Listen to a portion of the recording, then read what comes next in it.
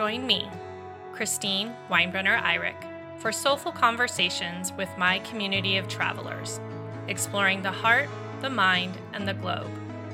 We might all agree that we are missing travel right now. These conversations highlight what tourism really means for the world. Soul of Travel honors the passion and dedication of the people making a positive impact in tourism. In each episode, you'll hear the story of industry professionals and seasoned travelers who know travel is more than a vacation. It is an opportunity for personal awareness, and it is a vehicle for change. We are thought leaders, action takers, and heart-centered change makers. This is the soul of travel.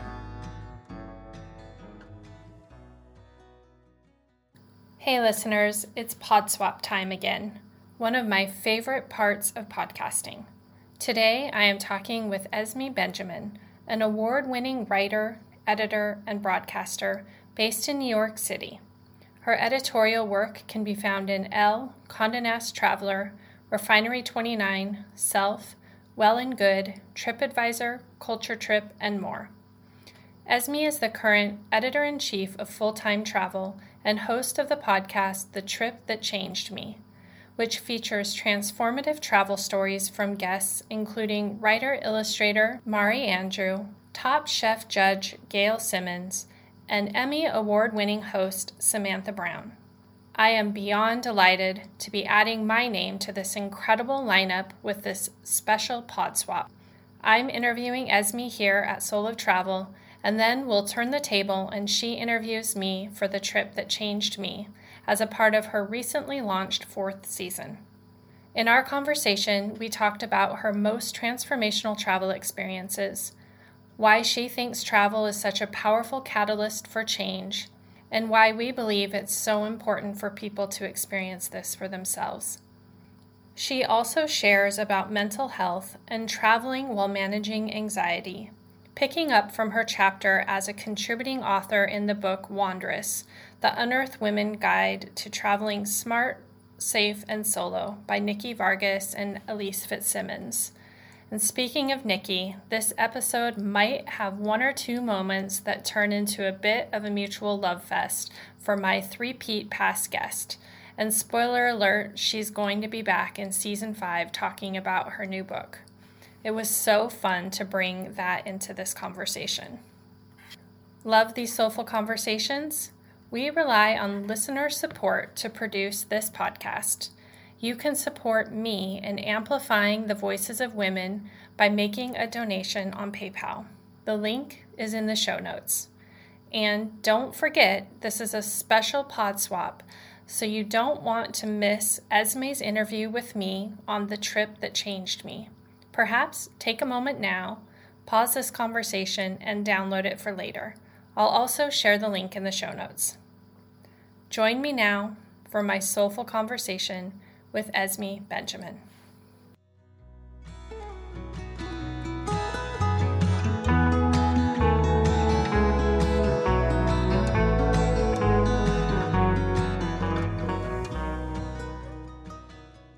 Welcome to Soul of Travel podcast. Today, I am super excited to be joined by one of my favorite podcast hosts, Esme Benjamin, and she's here to tell her journey, but also we're going to talk about podcasting and her podcast. So I'm super excited for this. She's an award-winning writer, editor, and broadcaster based out of New York City. And she is also one of my favorite types of creative, multi-passionate women who are doing so many things. So I'm going to turn it over to you to say hello and share a little bit more about who you are and what you're doing in the space of travel right now. Oh, thank you, Christine. I'm excited to be here and connect with you and your listeners. Oh God, this is like the worst question you can ask a British person who knows. It's like right up there with like icebreakers.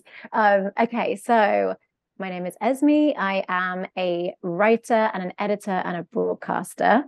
I work for a publication called Full-Time Travel, where I'm editor-in-chief and I oversee all the content there. And then we also have a podcast called The Trip That Changed Me, which is an interview format podcast, much like this one, where I speak to people who've had transformational travel experiences. Yeah, thank you.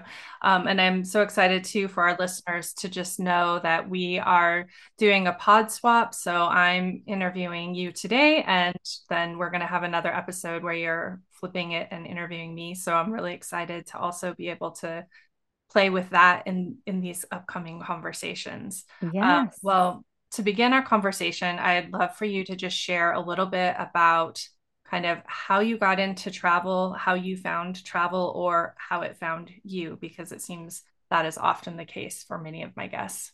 That's a nice question. So I initially, when I started out in journalism, my beat was fashion. But over time, I started to feel like it didn't really fit me. I felt like I was never wealthy enough for that industry. So I moved more into wellness.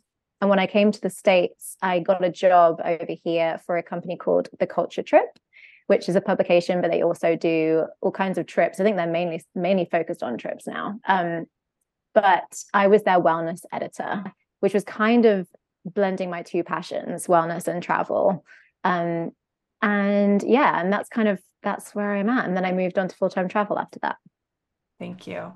Well, you mentioned your podcast, The Trip That Changed Me, and you are talking with many other travelers about the experiences that transformed their life. So I'd love to ask the same thing of you. Can you share about one trip or experience that was really transformational that you felt had a profound impact on your journey? Mm. I had to think long and hard about this one because I think every traveler has so many experiences that have shaped them. But I think mine began in 2020. So I was actually in Hawaii when the pandemic first kicked off, when it was declared a pandemic. I think I got back into New York the day that lockdown began. And as everyone can remember from that time, it was so intense and so stressful. The whole world was feeling it. And then, probably a couple of weeks into that experience, one of my very dear friends from university passed away suddenly.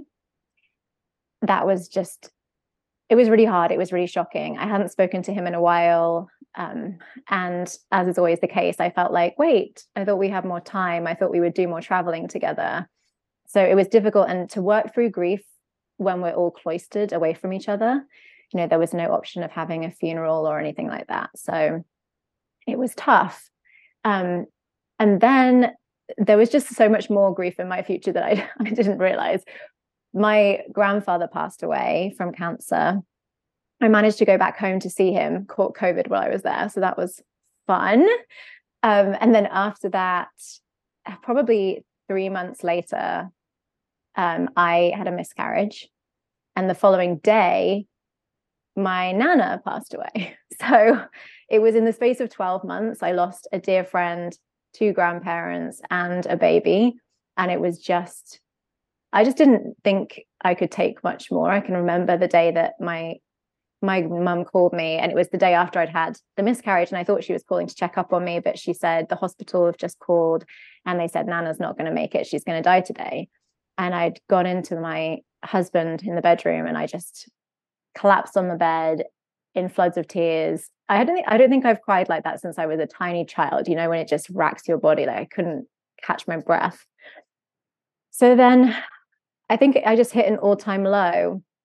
And my husband and I decided to go to Miami for a week just to rest our hearts and get some sunshine.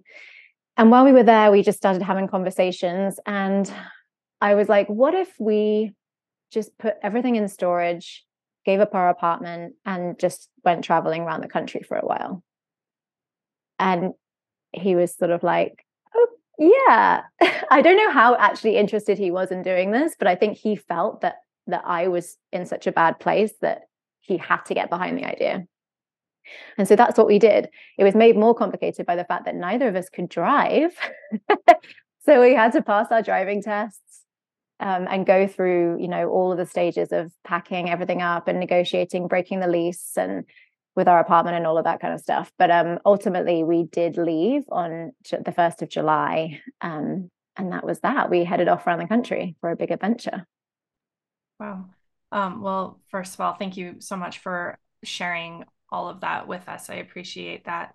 And secondly, I do remember when you were posting about setting off on that trip. And I remember the post about saying that neither of you had a driver's license and you were headed out to explore the US. And there was so many thoughts in that moment. So I grew up in Montana. So I grew up driving very early because I had to drive my grandparents had a ranch. So I drove like farm equipment and driving tractor and like all these things. And so it was such a moment of realization of the differences of experiences you can have just within the United States. And I was like, oh my goodness, I hope that they're going to be okay. So that was quite Yeah. an adventure in and of itself. I am very sure. Yeah. Montana was was our first stop. And one of the things that struck me, besides the obvious incredible beauty of the state, was that all along the highways, there are those little white crosses to mark every fatality, every traffic fatality. And I was like, okay, we've got to be careful. But we didn't get in any scrapes, like not even a minor crash. Even a deer like darted out in front of us one day and we missed it by like a fraction of an inch. Mm-hmm. But yeah, nothing terrible happened, thankfully. Yeah, that is very good. I do also always say I'm a confident driver because of that, because of that is kind of an ominous thing when you're learning to drive, to be very present too. And I grew up on one of the most dangerous stretches of road within the state as well, because of like hills, traffic, weather, all these kinds of different things. So yeah, that was definitely a place for you to start, I guess. But I do know that travel can be so healing. And I know that so many of us reach towards that when we need space to examine and reflect and just kind of uncover something within ourselves that maybe we've hidden from ourselves. And I told you have been binging The Trip That Changed Me a little bit in preparation for our conversation and listening to some episodes I had missed. And that was definitely one thing that I think is so interesting about travel, is that we have this kind of idea that it's used for escape. So we kind of grab it as our reset, but what it actually does is flips that for us, and it becomes, instead of an escape, like this immersion or this immersive process. I think like that's very healing and internal. So it's kind of, I think it has a little bit of built-in trickery. But from the guests that you have heard from, what do you think have been ways that travel has changed their lives, and why do you think it is such a catalyst for change and growth and kind of that inner reflection? It's such a good question. I think really it comes down to the fact that it creates a pause in our lives, and then within that space, other stuff is able to rush in. I think, you don't realize how much your identity and all the pieces you place around yourself in your day-to-day life constrain you in some ways. And so when you go to a new place and you don't know anybody there, you're able to shed all of that and be really present and just start to think about your possible selves. I think that's what it comes down to, is like, who might I be? Who do I want to be? Do I feel like I'm on the right track in my life currently, or is there another way that I could go? I think like even with my conversation with my husband in Miami, we were able to have that conversation because we'd taken a breather from the daily grind and all of the burdens and responsibilities that we had at home, and we were able to have these bigger conversations and start to dream about what we might do.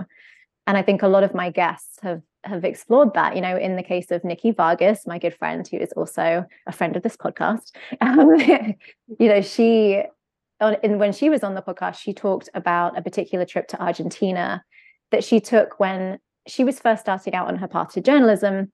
And at the time, she was engaged to her partner, who was French.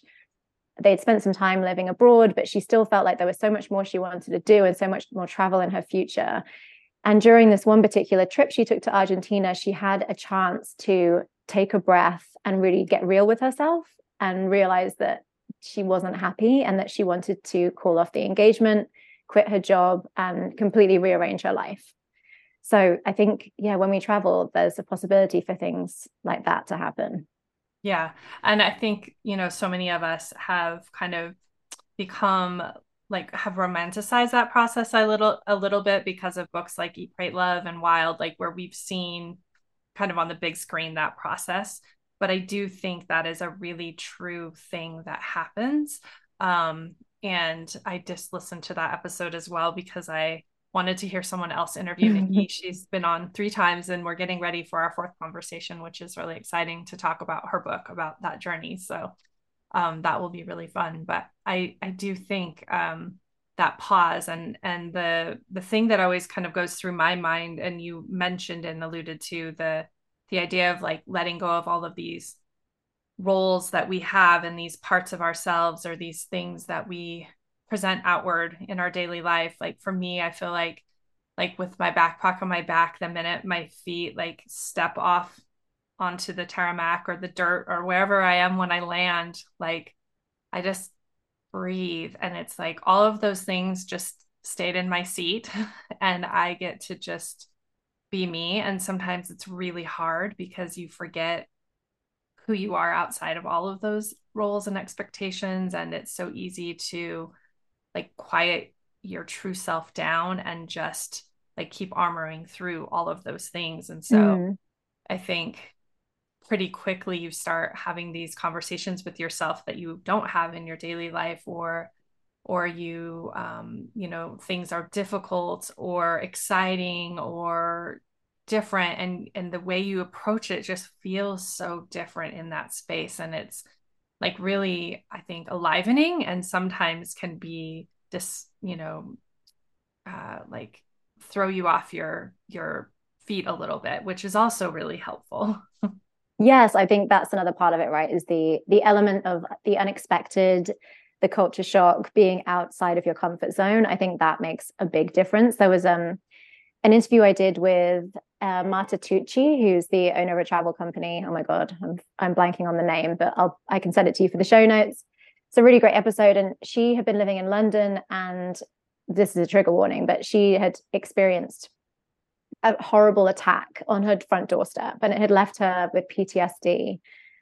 She didn't really know what she wanted to do, and she was feeling directionless. And she spoke to her parents about it, and they were like, "I think you need to take a solo trip," which seems like crazy advice, right? If you've just gone through a huge trauma, to just cast out there on your own.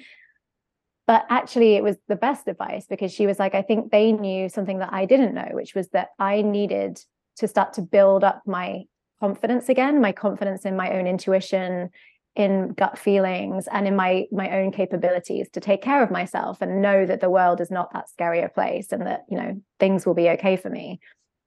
So she ended up going to Cambodia, which I think is also a really interesting place for her to be, because she was in Phnom Penh, this city that is still recovering from its own trauma. And that's where she found her healing and became a completely different person with a whole new career path as a photojournalist. Mm-hmm. Yeah, thank you so much for sharing that. And I can definitely relate to the idea that people would feel like that was a really challenging choice or difficult choice or wrong choice to make. But immediately when you mentioned that they said that she should take a solo trip, I was just thinking of how much that forces you to rely upon yourself and Mm-hmm. trust yourself and find your strength. I mean, you have no choice but to do it. And like it might take a few days of you sitting in your room and not leaving before you figure out that you're going to be okay. But there's just something about how much you have to depend on yourself in a way that you don't normally do, that I think does make solo travel so powerful and transformative for people. I'm Yeah. curious, you kind of mentioned the year of travel in the US. Did you have any aha moments or insights, or did you and your husband experience anything that you didn't expect? I know you said he was not really as in need of the journey when you set out, but did he find that he was later on, or how did that evolve for both of you? Yeah, I think there were lots of interesting takeaways. I think we've both been born and raised in cities. So, although we love the outdoors, I don't think we consider it to be a real part of our personalities before. But spending time out west and becoming so used to hiking. You know, we were hiking like every single weekend, going to all of these national parks. And I started to feel like this is something that I actually really need in my life more than I'd anticipated. It also helped because the particular miscarriage that I had was called a missed miscarriage, which essentially is when your body doesn't realize that the pregnancy is no longer viable. So the heart's not beating anymore, but you're not, like, for want of a better term, like shedding the pregnancy. So I felt like my body had totally betrayed me. And it was really tough. It was like a real 1-2 punch, because on the one hand, I was like, oh, I've lost the baby. And my body hasn't realized that I've lost the baby. So I think learning to trust my body again was much easier in the environment where I could start to really build my strength. And hiking every day, I really felt that. I felt myself getting stronger and stronger, and again starting to trust in myself, trust in my own body, that like I can make it to the top of the mountain. That was hugely helpful. So part of the takeaway was that. And then I also, once we reached California, I found out that I was pregnant again. And so then I had to really confront all my anxieties about whether I was going to lose this pregnancy as well. Plus, my particular health insurance doesn't cover me for out-of-state expenses. So I had no way of knowing what was going on in there until I got back to New York. So we had to like spend the next 6 weeks like trying to make our way back to the state so that we could get an ultrasound and find out what was going on. But ultimately it was all fine. And I now have a 10-month-old daughter. So it was a happy ending. Yeah. Well, again, thank you for sharing that. And I think one thing that I love this space for is really actually being able to open up all these conversations around things that women experience in their lives. And when I was preparing to speak to you, we have bulleted to talk a little bit later about traveling with anxiety. So I think that's a perfect segue to that. But I am also getting ready to travel for a year with my daughters. And just even this morning have been really grappling with, because I had a reaction to a medication I took for menopause that was kind of missed because it was very early for me and all these things were happening. And then I took the medication and it has destroyed me. And I've really had constant conversations with my body. So as you were talking about that, like building that trust, I just sit here and I'm like, you've done so well today. Like, these are the conversations I have constantly right now. And getting really frustrated that we might not be able to travel because I'm not sure if I'm going to be able to. And then, knowing how healing travel is, then I'm like, is this actually just what I need? But when you're caring for 3 children and traveling, how healing are some aspects of that going to be? So this is such a really relevant conversation to me personally right now, is trying to figure out how to build that trust, but like how much travel can allow you to reconnect to yourself, and how important it is for women, I think, to have conversations like this so that we can kind of understand these greater issues that I think don't get talked about because they're really uncomfortable and people aren't sure how to respond to them, and they just kind of get pushed aside. And I think they're really important to have. So I really appreciate you being so open and sharing, and that any of our listeners that are hearing this, hopefully that gives them some freedom to also discuss things that I think are really important for women to be bringing to the table. Because I have just sat here so many times grappling with, I wish there was a place to even look for information. Even my doctor has been of like no help. She's just like, this is an unfortunate thing that has happened and it shall resolve probably someday at some time and you might feel better, but there's no real like understanding of what has happened. And so anyway, that's a side note, but I just really appreciate you sharing that, and for people listening to just know, it's kind of 3 points of healing we've talked about with travel, that healing isn't necessarily a superficial healing as well. Like, it can be a really deep, powerful place for healing. I agree. And I think like, my life in New York after the miscarriage, it was hard because a lot of my friends were getting pregnant or having children, and I just felt isolated. And I think physically moving forward and having that sense of momentum as we traveled across the country, like that really helped me feel like I was letting go of some of that baggage and some of that grief. I think it's so important. Mm-hmm. Yeah, thank you. Well, the next thing that this feels like also a great segue, but I know that you wrote a really interesting article on relationship therapy retreats, and this caught my eye because I went back to like the movie Couples Retreats and was thinking about that Someone movie. just told me about this movie and I was like, I didn't I know didn't know that. it existed. Yeah, I need to watch it. Um, but it was a really great article, again, just kind of looking at the different ways that people can use travel to heal, literally, and to create spaces for conversations. And I know that you also recently received a call that was optioned for a TV series, which I think also must be incredibly exciting. So I'd love to hear more about what you learned about these retreats and what this experience has been like, to kind of see the words that you've written be resonant and picked up, and what's happening with all of that. Honestly, it was so unexpected.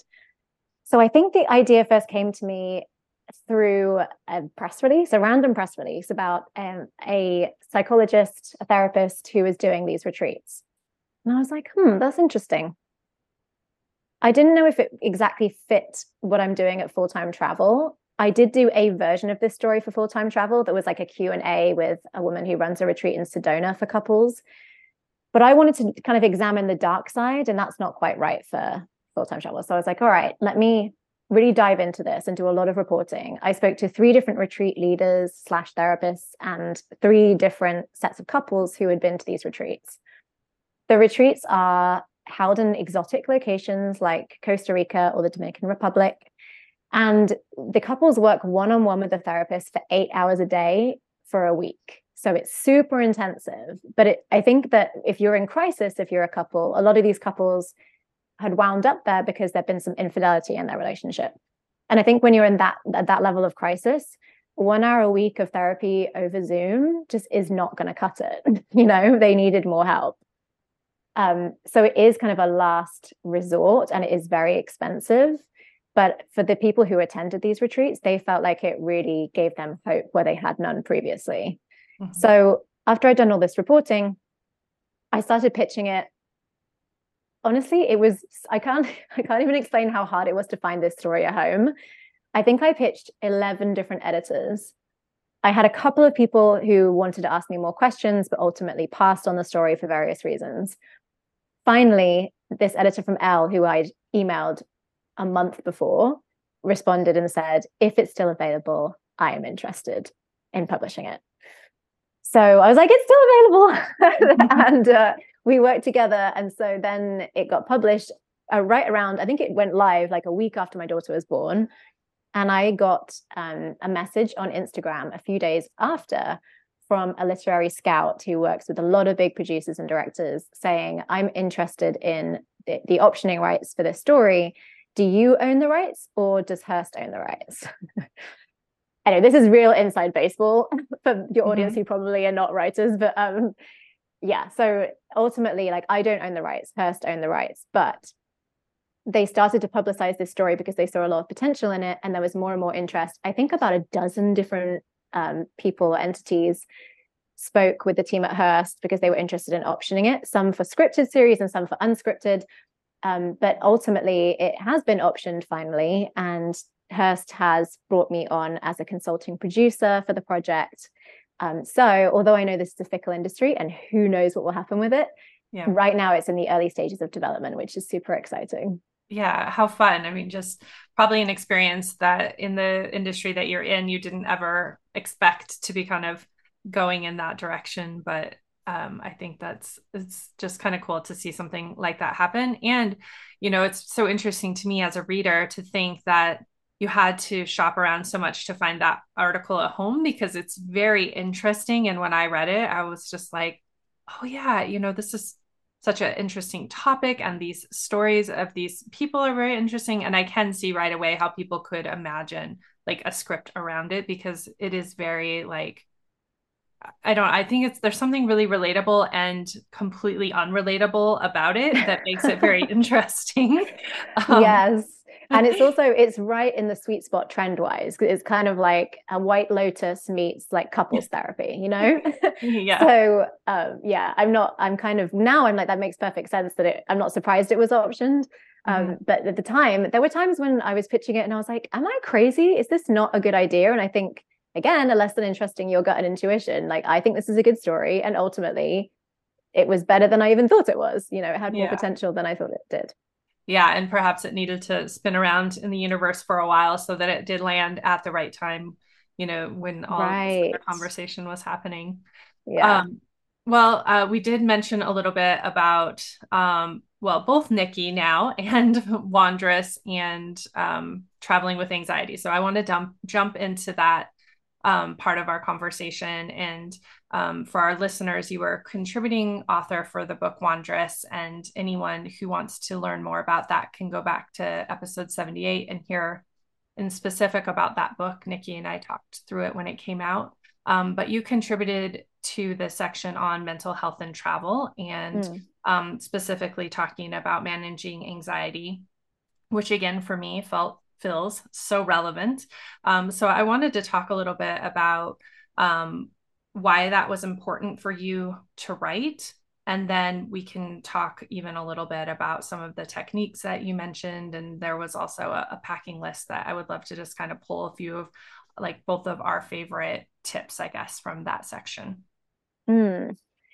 Well, I think normally when I read about travel and well-being, the advice is always so it's like, oh, try and eat more salad, or like, do yoga by the pool in the mornings. And I was like, it just feels uninspiring. And so I started to think about trips that I'd taken and times when I needed well-being tools. And this one particular trip came to mind, which was a trip to Borneo that I took when I was 23. And my friend and I decided to do this jungle trek experience where you take a boat out into the middle of nowhere, and there's a little camp there, and you go look for orangutans, and you're really in the jungle. And in my mind, I think I forgot that I do not like bugs. I'm quite scared of like wildlife. I'm quite bougie, if I'm honest. I like a nice hotel. So I think even though I was young at the time and I was used to kind of like staying in places that were just fine, basic, this was very basic. It was like little huts on stilts with like a chicken wire around the outside and like a tin roof. And the jungle at night, for anyone who hasn't been to the jungle, it is so loud. There are so many unfamiliar noises, squawks and splashes. And I was thinking, in my mind, I was picturing like, we'd seen a snake in the water before we went to bed. So I was picturing snakes coming in. I was picturing crocodiles. I was just spinning out, which anyone who has anxiety will be familiar with. And so then to cope with it, I had to do these breathing exercises. And so that's what I've included in the chapters of the book, was a few different kind of meditative exercises. Some of them, well, a lot of them breath related, some of them like yoga related, that people can do to just kind of level themselves and bring themselves back from the brink of a panic attack, which is where I found myself that day in the jungle. Mm-hmm. I think it's so helpful. And I also found it really interesting that for me, it's taken a long time to even realize that I had anxiety or had anxiety when I traveled. I had found myself coping with it or managing it, but didn't even realize I had it or was managing it, which I felt was very interesting to me. And again, going back to, topics that we don't really talk about and should talk about. You mentioned in your chapter that 1 in 3 women suffer from an anxiety disorder, which I had no idea, but makes a lot of sense if I kind of look at my peer group and conversations we've had, more honestly and open recently. But for me, one of the behaviors I noticed is I wouldn't call myself a nervous flyer, but at some point landing, and I think it comes from some repeated flights to Mexico on a very bumpy airstrip where the landings were pretty traumatic. I noticed that when I notice that we're landing, I always have my hands on both armrests and I start breathing really calmly. And then just as I know we're about to land, I kind of like count backwards from 3, 2, 1. And then like as the tires land, I like exhale Big full. exhale. Yeah. And I was like, oh, I like I had no idea that's what I was doing. But after rereading this, I thought, aha, this is exactly an example of how I'm helping myself through those situations, even if I wasn't doing it consciously.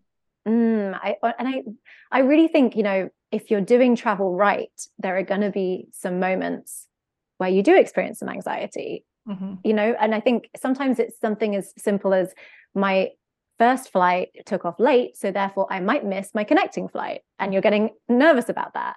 Mm-hmm. Or it's something like spending the night in a jungle with all kinds of crazy creatures. But Mm-hmm. whatever the case, I think there's always going to be moments where you need to steady yourself. And that's absolutely fine. I think we all have those moments where we need a bit of extra support, and no shame in like using any medications for that, because I have used them myself and I know plenty of other people who have, but you don't always have those on hand when you need them, and it's just nice to be able to have like something natural and easy that you can reach for when you need to feel more grounded. Yeah, and I would definitely encourage people to look into breath work. I think it's so healing just in general in our daily lives. I think, I mean, especially, you live in the city and it's a place that's super energized and fast paced, and you go from like 7 a.m. till 9 p.m. before you even noticed it happened.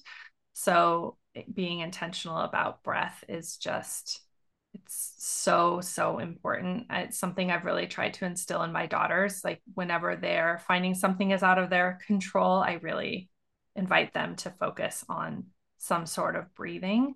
And so I think that'll be something that's kind of built into their toolkit as well.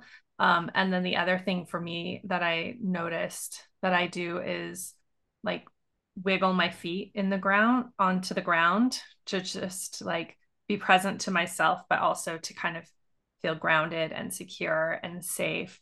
And one of the other techniques you mentioned, which I've also, I think it was even Nikki, I heard her saying something similar about writing, but the 5, 4, 3, 2, 1 technique to kind of get you back into your body but present to your surroundings. Is that one that you are familiar with or use very often, of kind of naming, I think it's like 5 things you see, 4 things you hear, or something like that, if I'm not saying it wrong? Yeah. I can't think of what it is off the top of my head. So it is 5 things you see, 4 things you can feel or that are touching you, 3 things you can hear, 2 smells, and 1 thing you like about yourself.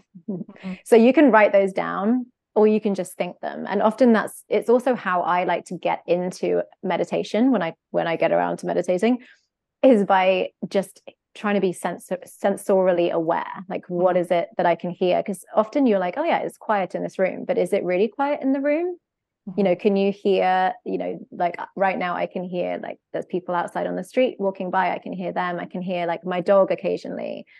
I can hear my humidifier is like emitting a little white noise. Once you start to notice those things, you become so much more grounded in the moment and focused on where you are, and that reduces your anxiety significantly.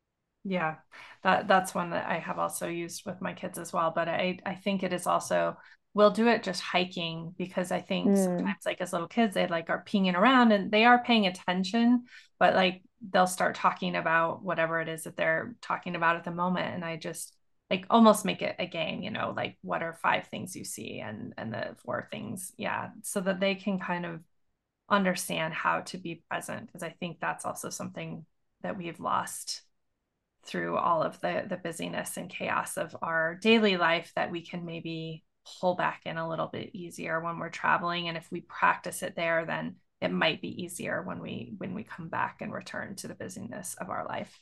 Yeah, that's a great idea. I think like anchoring yourself in the present moment is harder than you think. And I think it's why people say, I can't meditate. I'm terrible at meditating, because they think, clear your mind, be present.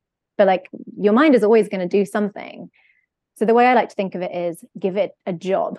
If you give your mind a job, then you can really focus. And that's why a lot of the breathing techniques that I use to calm myself also involve counting, even if it's just like inhale, count to 1, exhale 2, inhale 3.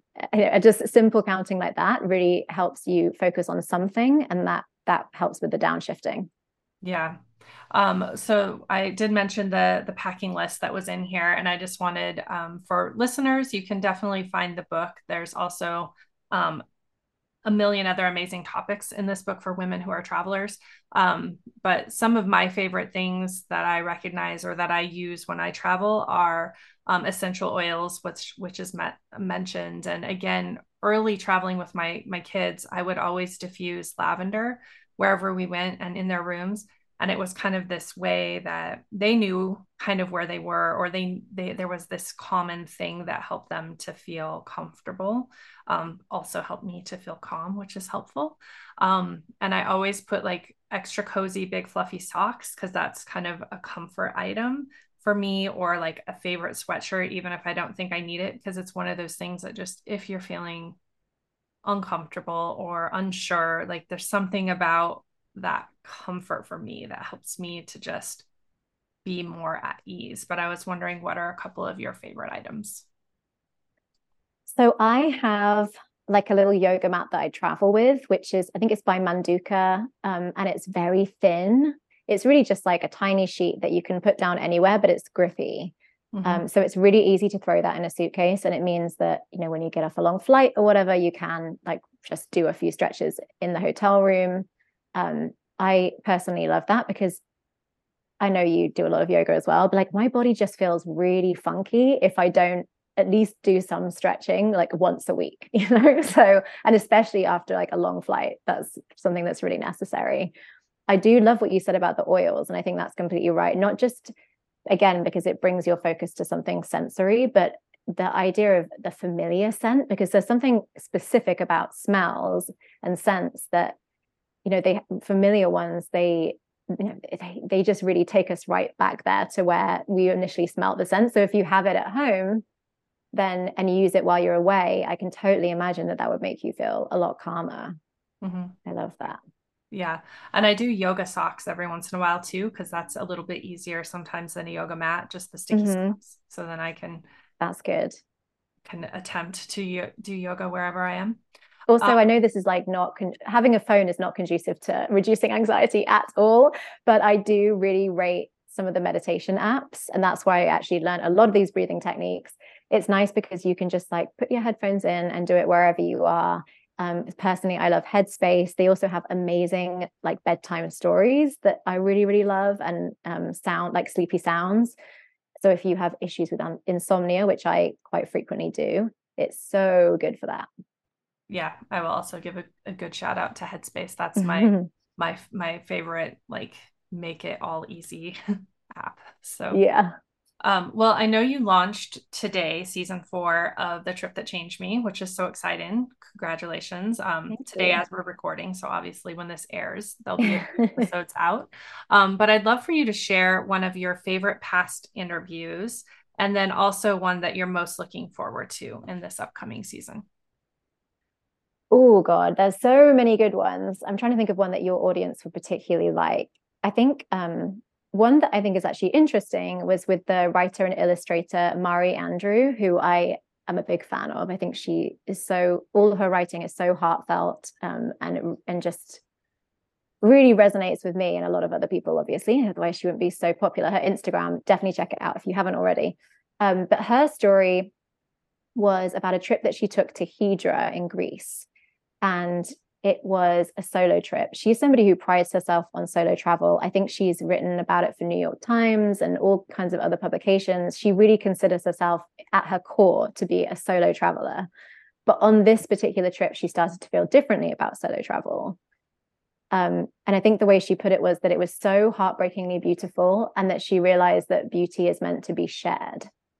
And she started to feel like, actually, I'd like to bring people with me when I have these experiences, because, you know, whether you're reflecting back on something with somebody years later, or just being more in the moment and, you know, bringing things to each other's attention, it is special to travel with somebody. So I thought that was an interesting flip on the idea of solo travel, because most people who are solo travelers that I have on the podcast obviously are advocating for more of that. And I do think that solo travel is life-changing for so many reasons. As we discussed before, it really helps you like shed your identity, because there's nobody around who's like, you don't usually do that.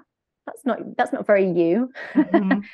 But yeah, I think it can also be special to travel with other people, and there is, you know, an opportunity for it to be life-changing. Yeah, that's really interesting that she had that awareness, but it really makes sense because part of why I even started my travel company is because I really wanted women to have those experiences that I was having. Yeah, in So, community. yeah, it's really relatable that she would be feeling that way.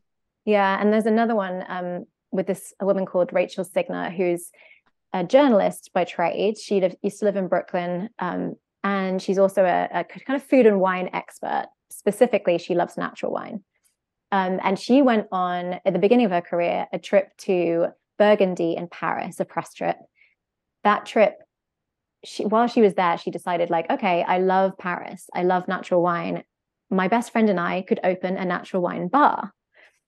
But on this trip, she also met this Australian winemaker, and the two of them hit it off and began a budding romance.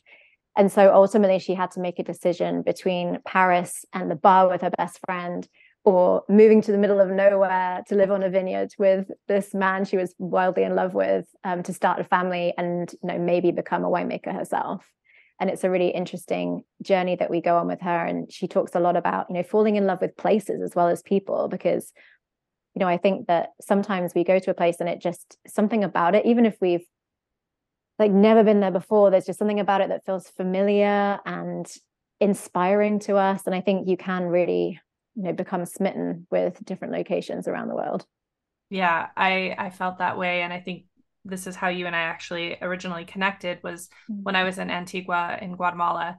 Like the minute again, like my feet hit the streets and the cobblestone and the doors, and I just was like, there is just some part of me that already lives here. Like and I almost felt like I was going to open one of those huge doors and like find her. That was kind of how I Yes. felt when I was in that space. And I still feel very called to go back there and spend some more time because of that connection. But it is really interesting how a place will just catch you off guard, and it is there's something about the place. Like I loved the people obviously as well, but it just something about me felt very like aligned as soon as I was in that place. I love to ask people the question on the podcast, where were you from in your past life? Because it's that feeling, of like, I've been here before, like something about my soul, like recognizes this place, it's my place. Yeah, yeah, I love that. So who is someone coming up that you're really excited to speak with? Oh, it's a tough one because there are so many cool people. The first episode that just went live today is with Laurie Wooliver, who is the former assistant of Anthony Bourdain. She's an amazing writer in her own right, and the two of them worked on lots of books together. And her story is about going to Sri Lanka to film Parts Unknown with Anthony. And just it's so lovely to hear her anecdotes about him. If you're a fan of his, which many people are, then yeah, it's just lovely to hear like a humanizing side of him and the way that he was as a traveler and as a person. And also, to hear Laurie's story about being somebody who is newly sober, and trying to travel, because I don't think that we appreciate fully the way that food and drink are entwined, or the experience of being somewhere. It's so ritualized, like you eat this meal and it's paired with the local craft beer, or the local rice whiskey, whatever it is. So for her to kind of break those habits was, I think, a big deal. So yeah, she talks a lot about that and just her experiences of diving into the cuisine in Sri Lanka, and she's great. So I definitely recommend listening to her episode. Yeah, thank you. And one of the questions I always ask is if people could take an adventure with one person, fictional or real, live or past, who would it be? And Anthony Bourdain definitely is a very frequent person who's mentioned. So I think many of our listeners definitely would love to listen to her episode. So I hope they'll check that out. I have just been finishing, I'm not done yet, with Elizabeth Becker's episode, and I'm in love with that. And I like really want to have her on my podcast now because, oh my gosh, as you alluded to, there were so many things you probably could have talked to her about that I was like, oh, I'd love to ask this question and follow up to that question. I know some of the guests I have on, I get to the end and I'm like, oh, I can see the clock ticking, and I'm like, we've got to wrap up, but I feel like we need another hour. Yeah, that happens to me all the time and is in fact happening to me at this moment. So for our listeners, I obviously want to encourage them to check out the podcast. Where can they find you? Yes, so the podcast is called The Trip That Changed Me. It's available on Apple Podcasts, Spotify, basically anywhere you find podcasts. And you can also find my work at fulltimetravel.co.co. And on my website, esmebenjamin.com. Great. Thank you so much. And I do also have a few rapid fire or rapid fire-ish questions to Okay. our conversation. So the first is, what are you reading right now? What am I reading right now? I actually am between reading. What was the last thing I read? Oh my God, I'm drawing a complete blank. This is what life is like when you've just had a child. I just have no memory whatsoever. Yeah. Well, just so you know, it never really gets better. And I have three, so it's horrible. Oh, good.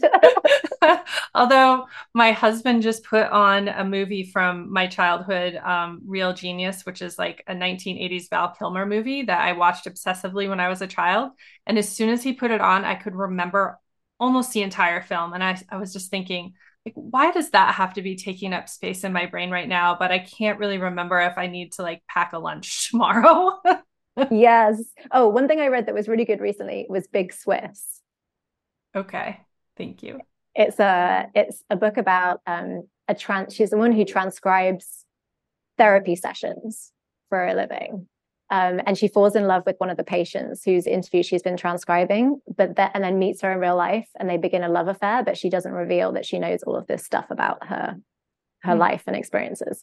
It's very funny. It's very imaginative. Definitely a good read. Yeah, and also sounds like it should be picked up for a yeah.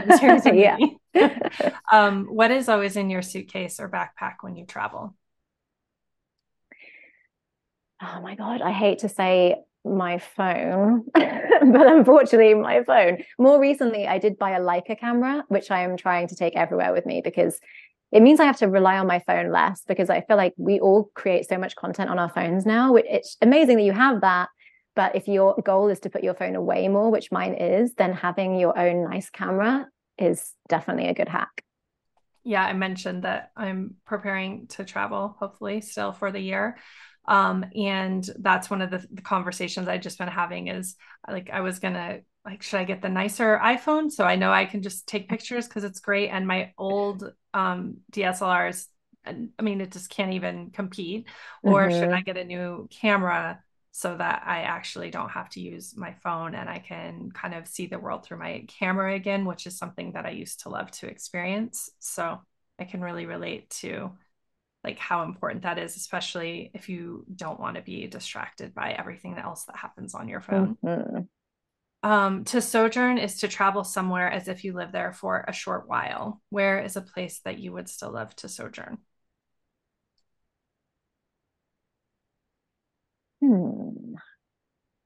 I would love to sojourn. This is a funny one, but Miami. I don't know why I love Miami so much, but I really do. I feel like I love the beach is beautiful, the water is perfection. I love the like Latin American vibe down there. The people are really fun, and it's just like a fun scene. And I feel called to spend some time there. And as I'm getting older and I'm thinking about leaving New York, there's only a couple of places in the States that are calling to me, and Miami is one of them. Interesting. Well, we'll look out to see where you end up. What do you eat that immediately connects you to a place you've been? I think probably pad thai is I love Thai food, but I also love Thailand. And whenever I feel like I'm missing it, I think it's the place I've spent the most time out of anywhere that I've traveled. I probably spent several months there when you add up all the visits into one. So yeah, I love to just like try and transport myself back there with a good pad thai or a green curry. And it's just impossibly good and super difficult to replicate. I just had my kids make me Thai food for Mother's Day, actually. And while it was Oh, very sweet, I was like, just not quite the same. yeah. Good try. Yeah. Um, who was a person that inspired or encouraged you to set out and explore the world? I think this is probably an obvious answer, but my parents, I think that's where my love of travel began. They traveled a lot before I was born. They spent a lot of time in India specifically. That's their favorite place. And I think there were a lot of little like artifacts and things from India in our house, like little stainless steel cups, which you see at Indian restaurants when you go. My dad also used to import Ayurvedic products. So we had like Ayurvedic toothpaste, Ayurvedic creams and stuff, which I didn't, again, like I never thought anything of it until I was older. But yeah, when they traveled there, I don't think they even had, I mean, God, there wasn't even like Coca-Cola or anything in those days. And they didn't have proper cameras. They had like they had slideshows. They weren't like printed photos. They would sometimes get the projector out and do like a slideshow of like stuff from the early 80s in India. And I think that definitely ignited my desire to see the world. Yeah. Well, here's the question I already mentioned, but if you could take an adventure with one person, fictional or real, alive or past, who would it be? It would be David Attenborough. And I would go with him to like the Galapagos Islands or something where he could really like tell me about everything and I could just listen to his soothing voice all day. Yeah, that would be good. Then you get your meditation app and your travel in one. Yes, exactly. So Soul of Travel is a space for honoring women in the industry. Who is one woman you admire and would love to recognize in this space? Oh my God, there are so many.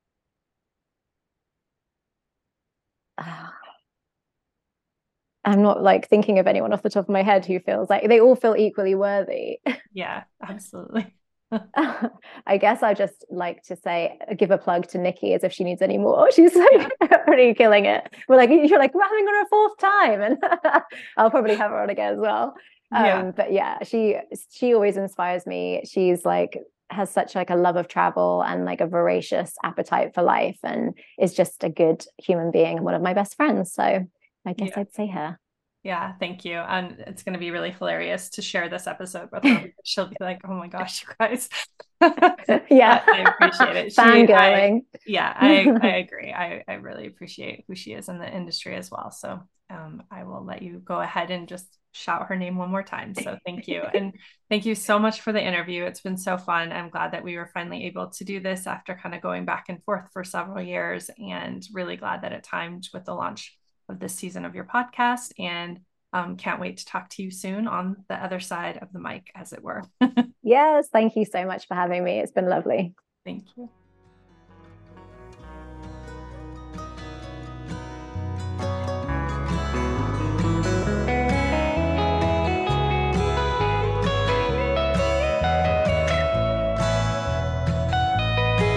Thank you for listening to Soul of Travel. I hope you enjoyed the journey. If this sounds like your community, welcome. I'm so happy to connect with you. You can find more about the ways you can be a part of the Soul of Travel and Lotus Sojourn community at www.lotussojourns.com. Here you can find out more about Soul of Travel and my guests. You can also find the Lotus Sojourns I Guide for Women, as well as my current book, Sojourn, offering an opportunity to explore your heart, mind, and the world through the pages of books specially selected to create a unique journey. You can find me on Facebook at Lotus Sojourns and join our community, the Lotus Sojourns Collective, or follow me on Instagram, either at Lotus Sojourns or Soul of Travel Podcast. Join the Lotus Sojourns mailing list. I look forward to getting to know you and hopefully hear your story.